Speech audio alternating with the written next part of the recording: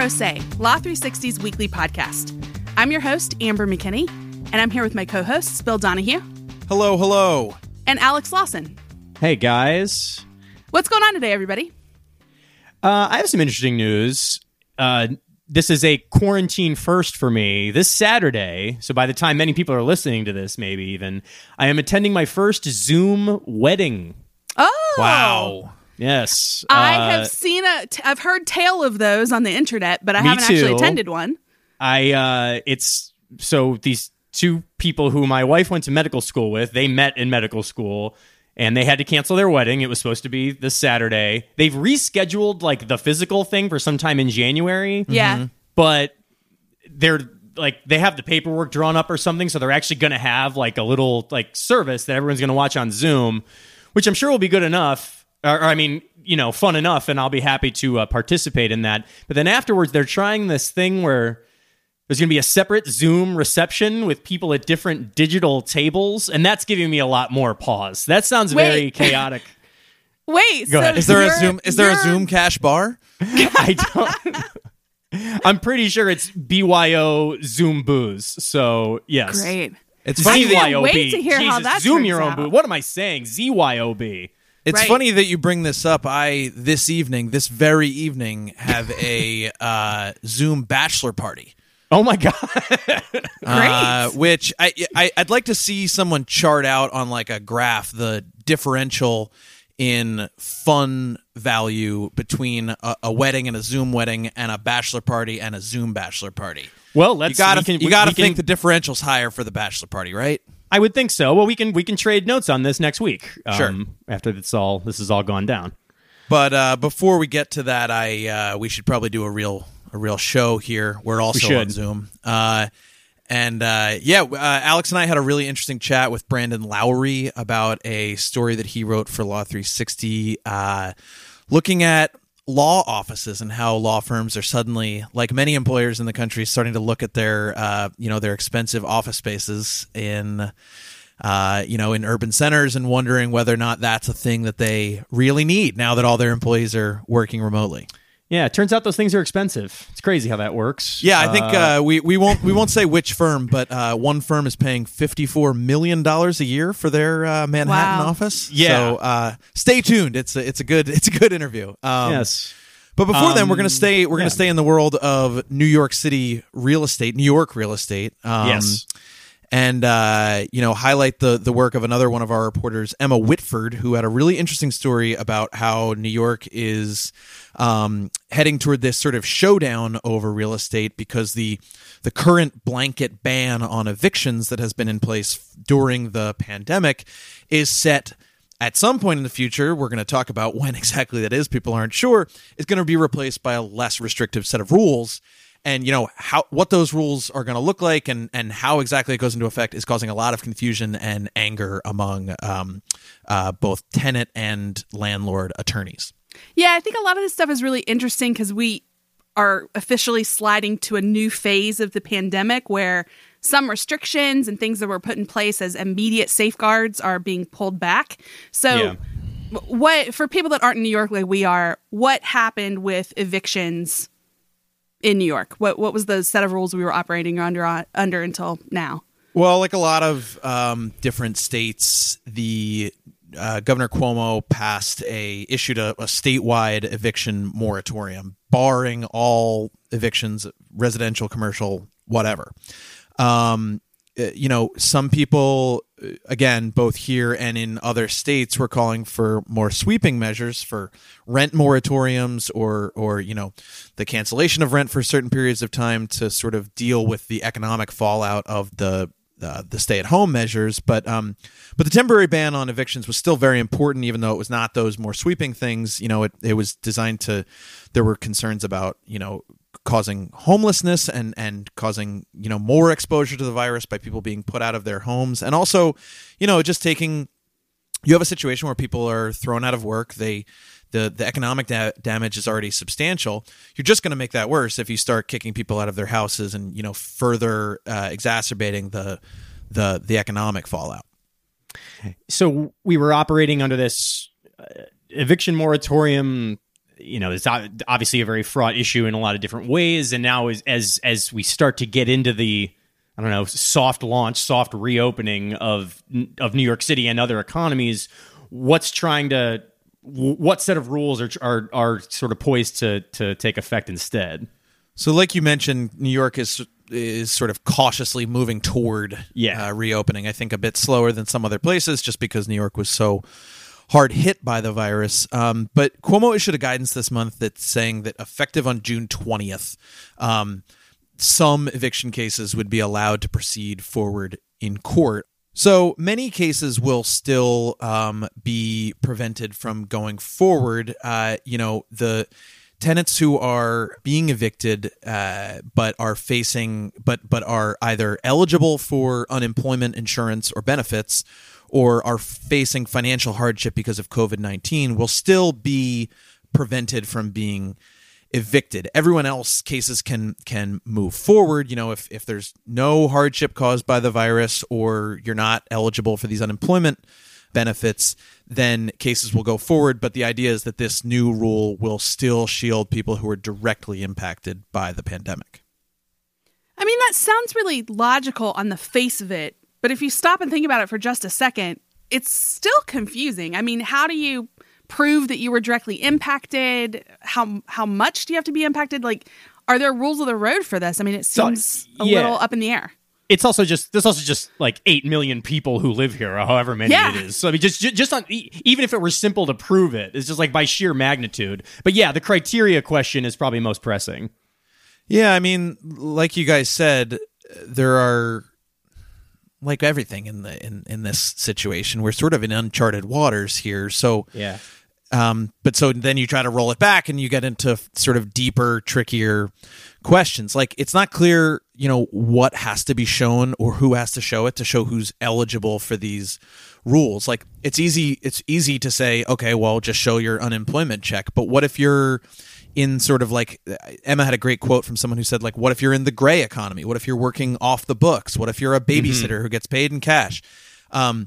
Another thing is that, like, who, just in terms of the legal onus in court, is it on landlords to request those financial documents from tenants before they do this? If that's the case, do courts then initiate discovery proceedings, which then creates more court proceedings? Which what if tenants fail to respond entirely? What if so it just creates all sorts of substantive merits problems for how this works. But on a more basic level, people don't even know when this is really going to go into effect. The rule, as I mentioned earlier, is supposed to go into effect on June 20th. But in remarks last week, the governor described it as an extension of this current blanket moratorium. The quote, "We're going to extend until August 20th, so no one can be evicted for non-payment of rent, resident or commercial, because of COVID until August 20th. Then we'll see what happens." So, and Emma quoted a bunch of different attorneys who were just confused based on the wording of the law. So it has just created this very uncertain situation, and no one operating under the law wants to go into a situation not knowing exactly what any of this stuff means. With all this kind of swirling in the air, with this threat of, not threat, but the notion that eventually this kind of inscrutable set of rules will come down, and then confusing remarks from Cuomo. What are we seeing this week in terms of like how this is actually taking it's not taking effect yet, but like the effect that it's having sort of among the renting community? The obvious fear is that there's going to be this huge rush of cases next month because if you take all these different landlords who were trying to evict people, or, it's just a very large area, huge sample size. So you're going to have a ton of people who have wanted to initiate these kind of proceedings all suddenly running to court. And, these novel issues that I was explaining that no one really knows how to deal with, it's going to make that a whole lot harder to figure out if 12 trillion people all try to file cases at once. And so what we saw this week with those concerns is the New York City Housing Court began taking up certain pending eviction cases to try to lighten the load when that comes, whether it's next month or August or whatever. So the court started hearing cases that commenced before the pandemic, and it only applies to cases where both sides are represented by attorneys, and they're only doing it for the limited purposes of trying to work out settlements that would then need to be approved by a court. You need the court to be open, but it's not like they're litigating. It's not like you're... and very importantly, the courts still are not going to be issuing eviction orders in these new proceedings. The hope is that landlords and tenants can work out settlements that mitigate the need for everyone to run to court right when they can. That when you're dealing with people who are with two sides that are both represented by attorneys, perhaps that's more sophisticated litigants, big commercial leases, stuff like that, where perhaps settlement deals might be a little bit more workable in terms of a payment plan or whatever. But the hope is that with all this confusion going on and all this sort of uncertainty of how things are going to go next month, we'll at least be able to trim off some cases before that sort of surge happens. For our next story, I want to stick with areas of the law where the realities of the pandemic are making normal transactions and things be more fraught. So last week, reports surfaced that Uber was in talks to buy Grubhub. The idea was that Uber wants to beef up its own food delivery part of its business. And this possible tie-up has reignited a debate over whether or not mergers should be allowed at all in the middle of a pandemic. Certainly an active time in the food delivery world. It would make sense, I guess, that Uber would want to do something like this. This is definitely the thing you want to get in on. But obviously, like you say, fraught is maybe even a bit of an understatement. Yeah, I mean, I think just intuitively, we can all see why Uber would want to do this. They were hard hit by the pandemic. Their executives have said in various, SEC filings and public comments that, travel restrictions, social distancing, people just aren't taking ride shares generally right now. And to weather this period, they just want to kind of pivot to what consumers really want and need. And delivery of food is big business at the moment with so many people stuck in their houses.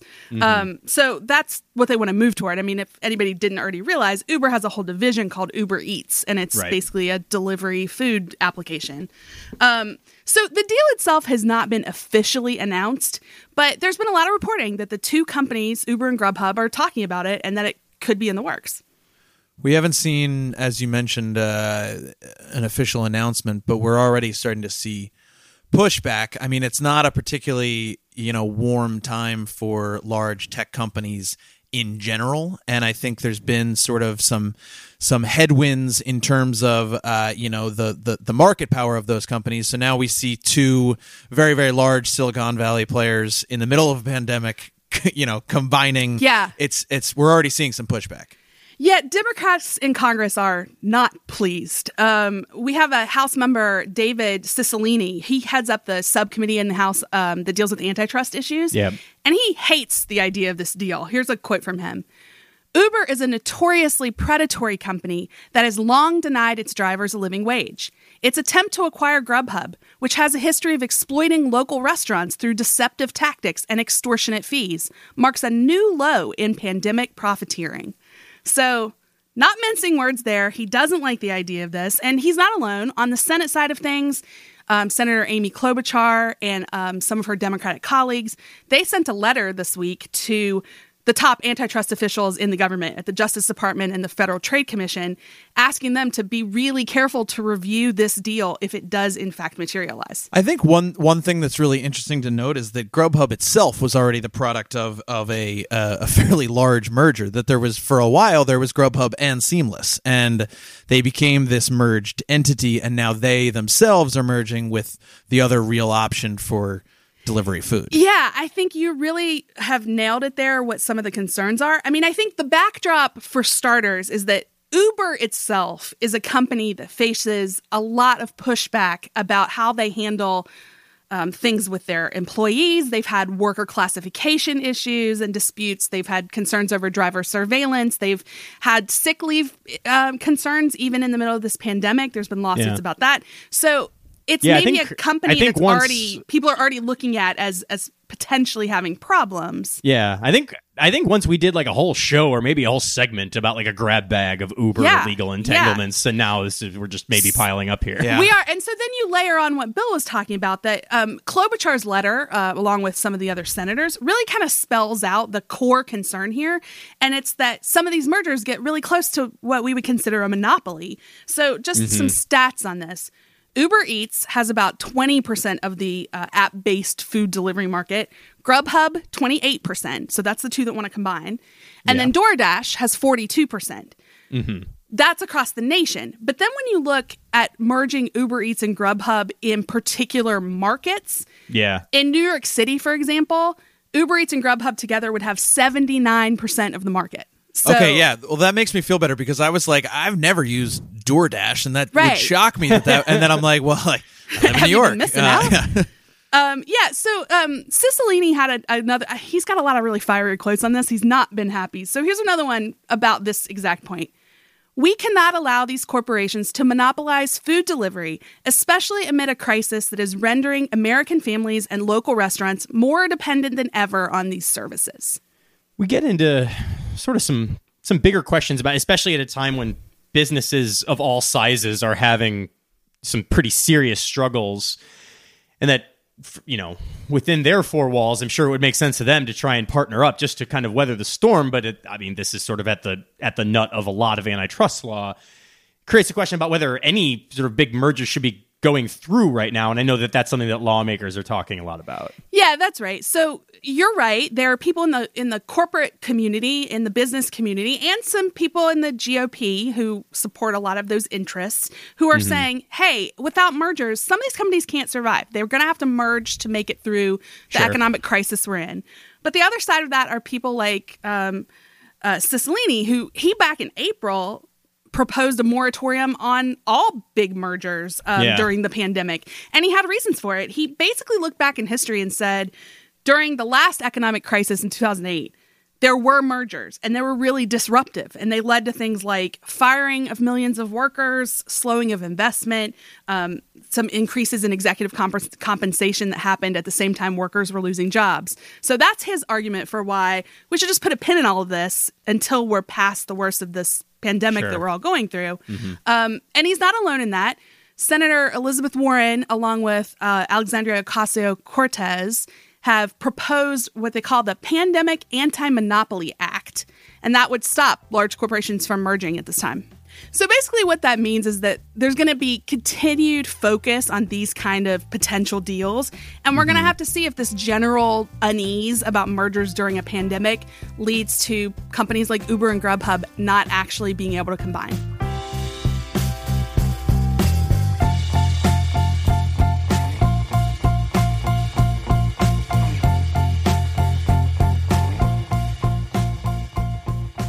This week, the Pro Se podcast is sponsored by Roundtable Group. For over 25 years, Roundtable Group has been the leading provider of expert witness referrals to litigators. Roundtable Group's skilled team is available now to discuss your case and present candidates and fee schedules free of charge. Just visit roundtablegroup.com or call 202-935-3300.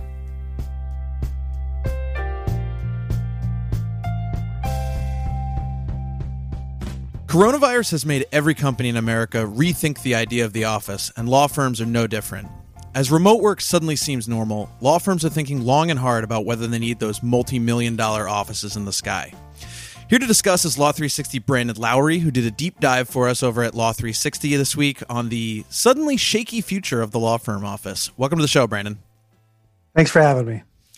So, you watch a John Grisham movie, or, you think about what law students are thinking about when they think about firm life, and it's these sort of opulent offices in Manhattan or DC or in San Francisco or whatever, and it's these, there's an idea of what the law office is. Can you sort of, when people think about this, what is it that firms are doing in terms of their offices, and why they think they need that? Well, basically, things have been a certain way for a very long time, and there have been generations of lawyers who had this idea of what a law firm should look like, And for a long time, way back, it was the mahogany paneled walls, the giant law libraries with like chairs to smoke your pipes in or whatever, right? And that's changed over the years. In the 80s, maybe there were a lot more, glass bricks, and kind of more modern paintings and that kind of a thing.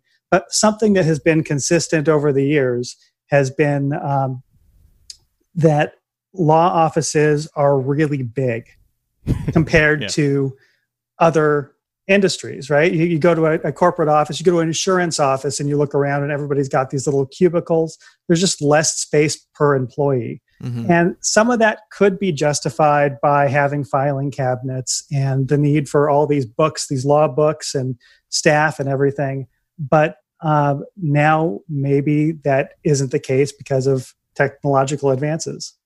And so it's an expensive thing, right? We sort of, we're looking at this and it's what's necessary and what's not necessary. But your story had had a couple of interesting numbers in there about what some of these big firms are spending or how much space they're taking up. Yeah. The top 3 expenses for firms in order are staff salaries, real estate, and technology. And technology is catching up to real estate, but real estate is still by far and away the one of the biggest expenses that a firm has. So every dollar that a firm saves on real estate is a dollar that could go to partners or could go to something else. It's pure profit if they can save it. But law firms have generally not skimped when it's come to real estate. They're for whatever reason, law firms find this to be more of a thing they want to keep than a lot of other businesses. What kind of money are we talking about here? Just like, I mean, you had a lot of, everyone should read Brandon's story. It's really interesting. But I mean, you singled out Cravath for one. I want to give people a top line number so they understand exactly what kind of money we're talking about. Yeah. Well, Cravath, they are paying $54 million a year just for their Manhattan office. Yeah. I mean, that's the kind of thing we're talking about here. I mean, they're a huge firm with footprints all over the place. And these are like you say, these huge palatial offices. They're not cheap. This is at its heart a coronavirus story, and we'll get to that in a second. But one thing that you see bandied around a lot whenever people are talking about this stuff is that crises like this don't always cause change, but accelerate changes that were already underway. And you started to get at that when we began talking. Some firms were already having a little bit of a come to Jesus moment about these opulent offices. What were sort of the longer term trends that brought us to where we are now? So this is interesting because it's mixed. Sure. So let's take a look at Cravath's current office. They actually have pictures on their website, if you're curious to look, of these literally mahogany paneled walls and marble floors and big law libraries and things like that. They're going to move, though. They're going to move to Hudson Yards. They're moving from where is it? I think it's near Central Park, and but they're moving to Hudson Yards, which is kind of the up and coming new area, new development. And they're going to downsize pretty significantly. It's going to go from 600,000 square feet. That's 6 city blocks. Yeah. To I think it's 480. A modest 480,000 square feet. Yeah. So I don't know how they're going to fit everything in there, but it's but in all seriousness, it's likely to be more expensive per square foot, or at least possible to be more expensive per square foot in Hudson Yards because it's a newer building. And it's in high demand. Well, they and others were making moves like that and thinking about how big their sort of physical footprint needs to be. You mentioned technology. I mean, why were they thinking about this? I mean, even absent Corona, which we'll get to in a second. But I mean, what was propelling them this way? Yeah, several firms are downsizing because of there are a variety of reasons that experts attribute this change to. One of the big ones is recruitment for millennial lawyers who are less interested in space. They don't really care about having a private office. Always a millennial angle. Always. But yes. Might be a little bit biased. I am one, and sure. I think we all are. But yes, go ahead. But millennials don't care about space. They don't need a private office. They don't care about making partner and having this fancy corner office. They aren't likely to be as excited by walking into their office and looking around and seeing just ostentatious displays of wealth. Right. Yeah. Right. So, the some of that remote working stuff, some of the more flexible lifestyle too, I assume sort of, plays in for millennials. Exactly. So they're more excited about technology than they are about, the things that get boomers excited. And well, and the technology was a big part of it too. You mentioned these law libraries, which are sort of are obviously changing, and not so physical anymore. Correct. And support staff and all that kind of stuff. Things that used to be physical are now just shrinking in size. Yeah, it's support staff. That's something else they're talking about removing from the physical office space. And now that we talked about COVID. This is accelerating the change to remote work, and it's making remote work more possible. It's making it easier. Firms are investing in it. And so now that the infrastructure is established, it's going to be really easy to start moving lawyers and support staff out of the physical office space, which makes it much more optional, I guess, to come into the office. Has it been sort of like an aha moment for these firms, right? That they, I get that sense from that employers all over the country are starting to figure out that where they're like, it seemed so impossible that you would have your entire workforce remote. And here we are 2.5-3 months into it. And it seems fairly doable. I mean, are these law firms coming to the realization that, we don't need to spend the $54 million? Well, I can't speak for them. But I found it interesting that none of them wanted to speak to me. So I called a lot of law firms and emailed a lot of law firms for this story. I assumed that they'd be excited to talk about, their upcoming moves. Their new digs are going to move into in Hudson Yards or whatever, right? And they were really excited in their press releases that they sent out beforehand, right? But then now, not one firm would speak to me for the story. Wow. On the record. They would refer me to press releases or whatever, but they didn't want to talk about their space.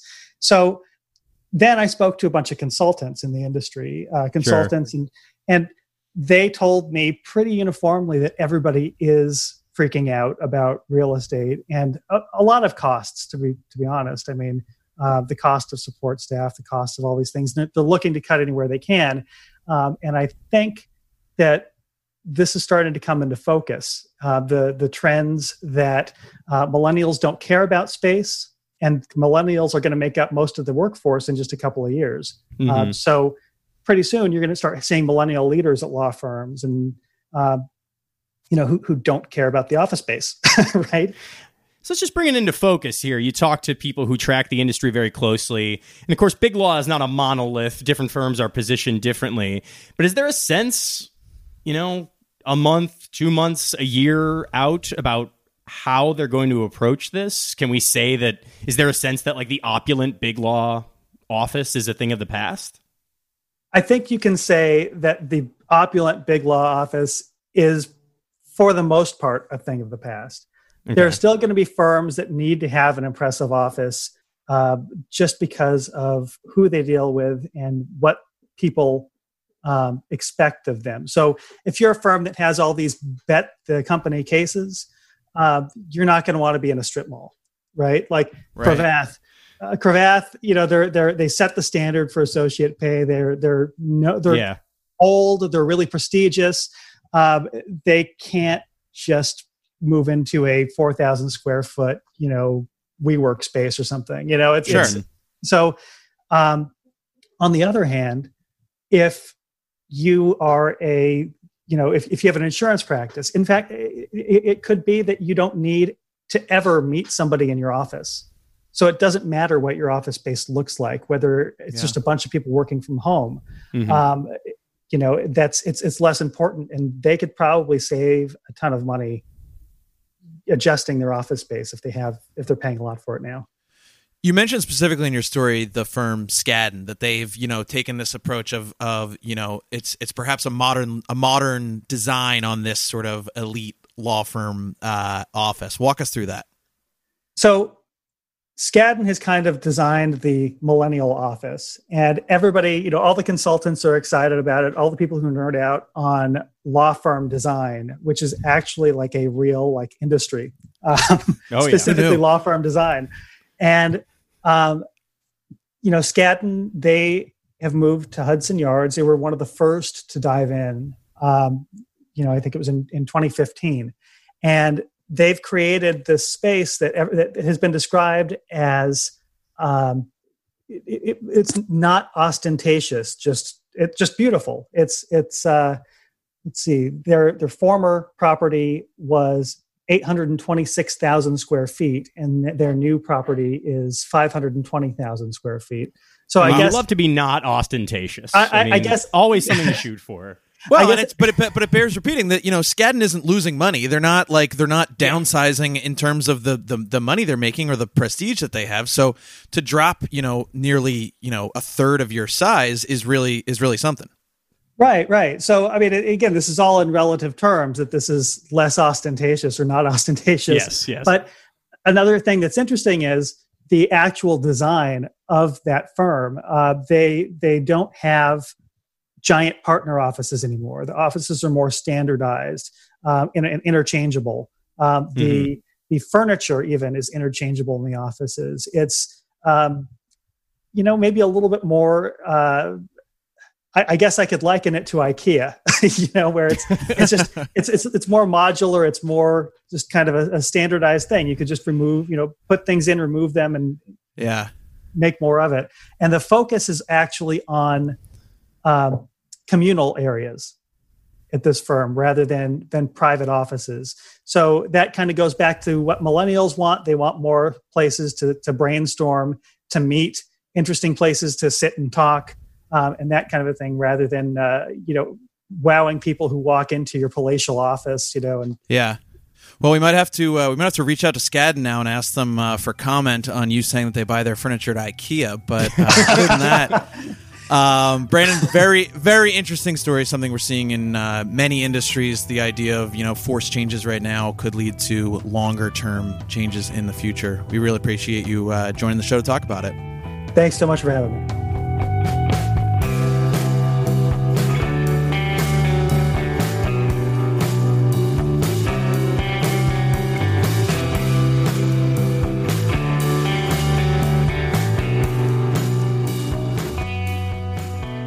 To end our show with something offbeat, and Alex, I think you have one you want to tell us about.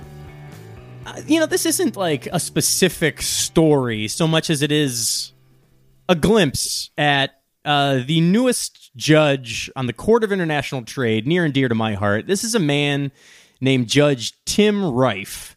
And here's the thing to understand about the Court of International Trade, okay? It's an important court. The trade laws are important. They made a whole separate court to deal with the trade laws, but why don't they build the whole court out of the trade laws? But the writing that comes out of that court can be esoteric, to put it kindly. Some would say boring, technical, very rote opinions. In fairness to trade judges, it makes sense because they're dealing with really technical stuff, and they usually have to write to reflect that. I get it. So anyway, this guy, Tim Reif, is a smart guy. He was the trade counsel on Capitol Hill for a long time. He worked at the U.S. Trade Representative's office for the entire Obama administration.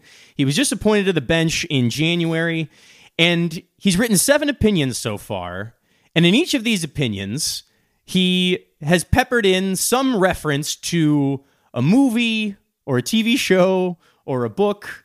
And it's not unusual for judges to turn to some kind of, literary work to underscore a point, but he's done it this appears to be his thing, and okay. I don't know if this is actually the case. I'm trying to get an interview with him to talk about this. I don't know if he feels that there is a gap in creative writing on the trade court, But he's really, and we'll go over some of this stuff individually, but this is like a bit now. He's written 7 opinions. Go ahead. So I am delighted and smiling and happy to talk about this. And meanwhile, classic fashion, Donahue is making a face about how much he hates when judges go into this like little shtick of working in the fun jokes. So this is well-trod territory between the two of us where we diverge in our opinions here. You are literally making law. Like, what if legislators peppered in just fun cultural references into a statute? Wouldn't that be fun? Like, I just don't. It's just too cute by a mile. Like, what are we doing here? Like, I don't know what to tell you, Bill. I hear what you're saying. I feel the logic in that. I just, in the core of my spirit, disagree. Well, I think it's fine. I mean, they're still making law, and they're still, interpreting the law, that is, and making it clear in the decision. It sounds like he's just adding a little have some dignity. well, what is he including? Like, even if you want to sort of articulate a point, we had last year we had that audio with John Roberts, how he sort of puts Bob Dylan lyrics in there sometimes and all that. But this is like a thing with Tim Rife now. Let me just walk through a couple of these so we don't have to keep talking in the abstract. In his very first case in January, he opened it a little bit corny on the nose with the last line from Casablanca. Louis, I think this is the beginning of a beautiful friendship. This is not germane to the case. This is a customs classification issue about plastic packaging materials. This is just kind of like, hello, I'm on the court. Right. Later in that opinion, he had the exchange from The Graduate about plastics. The next case, he quoted at length. That's the other thing. These aren't just like simple lines that are like themes. There are whole like pages of dialogue. This one's like from Alice in Wonderland. Whole pages? Okay. Like dialogue between characters, not just like, oh, it was the best of times, it was the worst of times, whatever. Libya is a land of contrasts and all of that. Mary Poppins got thrown in there. Machiavelli's The Prince. Earlier this week, he quoted The Godfather from Mario Puzo. We are all honorable men here. We do not have to give each other assurances as if we were lawyers. I was a fan of that. The thing that really raised my eyebrows, though, and then we can get on this. Last week, this week rather, he released an opinion about a customs classification case about jewelry boxes that quoted 2 different romantic comedies. Ooh, Sweet Home Alabama, the famous proposal scene from Sweet Home Alabama inside the Tiffany's store in Manhattan. Again, many lines of dialogue between Patrick Dempsey and Reese Witherspoon. And then The Proposal with Sandra Bullock and Ryan Gosling. Again, I don't know where he's gone wrong. I think it's both fine. of these are second-tier rom-coms. Well, wait, though, Bill. A couple of months ago, he quoted from... This was a dispute about the proper service of court papers. Have either of you ever heard of the movie called Serving Sarah? Do you know this movie? No. No. This is a, Best Buy discount bin romantic comedy from 2002 starring Matthew Perry and Elizabeth Hurley, where Matthew Perry plays a service processor, a guy who serves court papers or whatever, and he serves them to Elizabeth Hurley, and she convinces him to run away with her because she's getting divorced or something. This is many pages of dialogue from Serving Sarah. Crazy. This is a plot stuff. you would make up if you were just like riffing. Yeah. Anyway, this is quoted is at this judge length. just Googling legal themes and movies? I'm literally trying to talk happening? to him about it. And they're not all legal, but he loves Serving Sarah. Sure. This much we can say. You and your colleagues dunking on him in a legal podcast is really going to increase the odds there, pal. Hey, not all of us were but we'll talk about that after. I still find a little charm here, so maybe I'm helping your cause, Alex. I think it's interesting in that it's interesting and this is the way he's choosing to write these otherwise pretty, mundane opinions. But it's become kind of an event among the people who cover the trade court, which is me and 4 other people, to be like, hey, what's Rife going to do? Now, he hasn't gone into, we have sort of prestige historical dramas, musicals, kids' fair, romantic comedies. I'm thinking he goes horror next. We might get Texas Chainsaw Massacre or something. Honestly, if he does horror next, we're going to have to talk about it again. Yeah, I don't know. Drop some Die Hard in there. Yeah, I don't know. Anyway, Tim Rife, if you're listening, I am earnestly awaiting or rather eagerly awaiting the next opinion. Great. Thanks for bringing that story to us, Alex. I enjoyed that far more than Bill did. It was a pleasure, really. And Bill, thanks for bearing with me through that. I will see both of you next week. We also want to thank our producers, Kelly Marcano and Stephen Trader, and our graphic designer, Chris Yates. We want to thank our guests this week, Brandon Lowry, and contributing reporters Emma Whitford, Ann Cullen, and Craig Clough. Music for the show comes from Silent Partner. If you like Pro Se, leave us a written review on Apple Podcasts to help other people find us. And if you want to know more about anything we've talked about, check out our website. That's law360.com/podcast. Thanks, and see you again next week. This week, the Pro Se podcast is sponsored by Roundtable Group. For over 25 years, Roundtable Group has been the leading provider of expert witness referrals to litigators. Roundtable Group's skilled team is available now to discuss your case and present candidates and fee schedules free of charge. Just visit roundtablegroup.com or call 202-935-3300.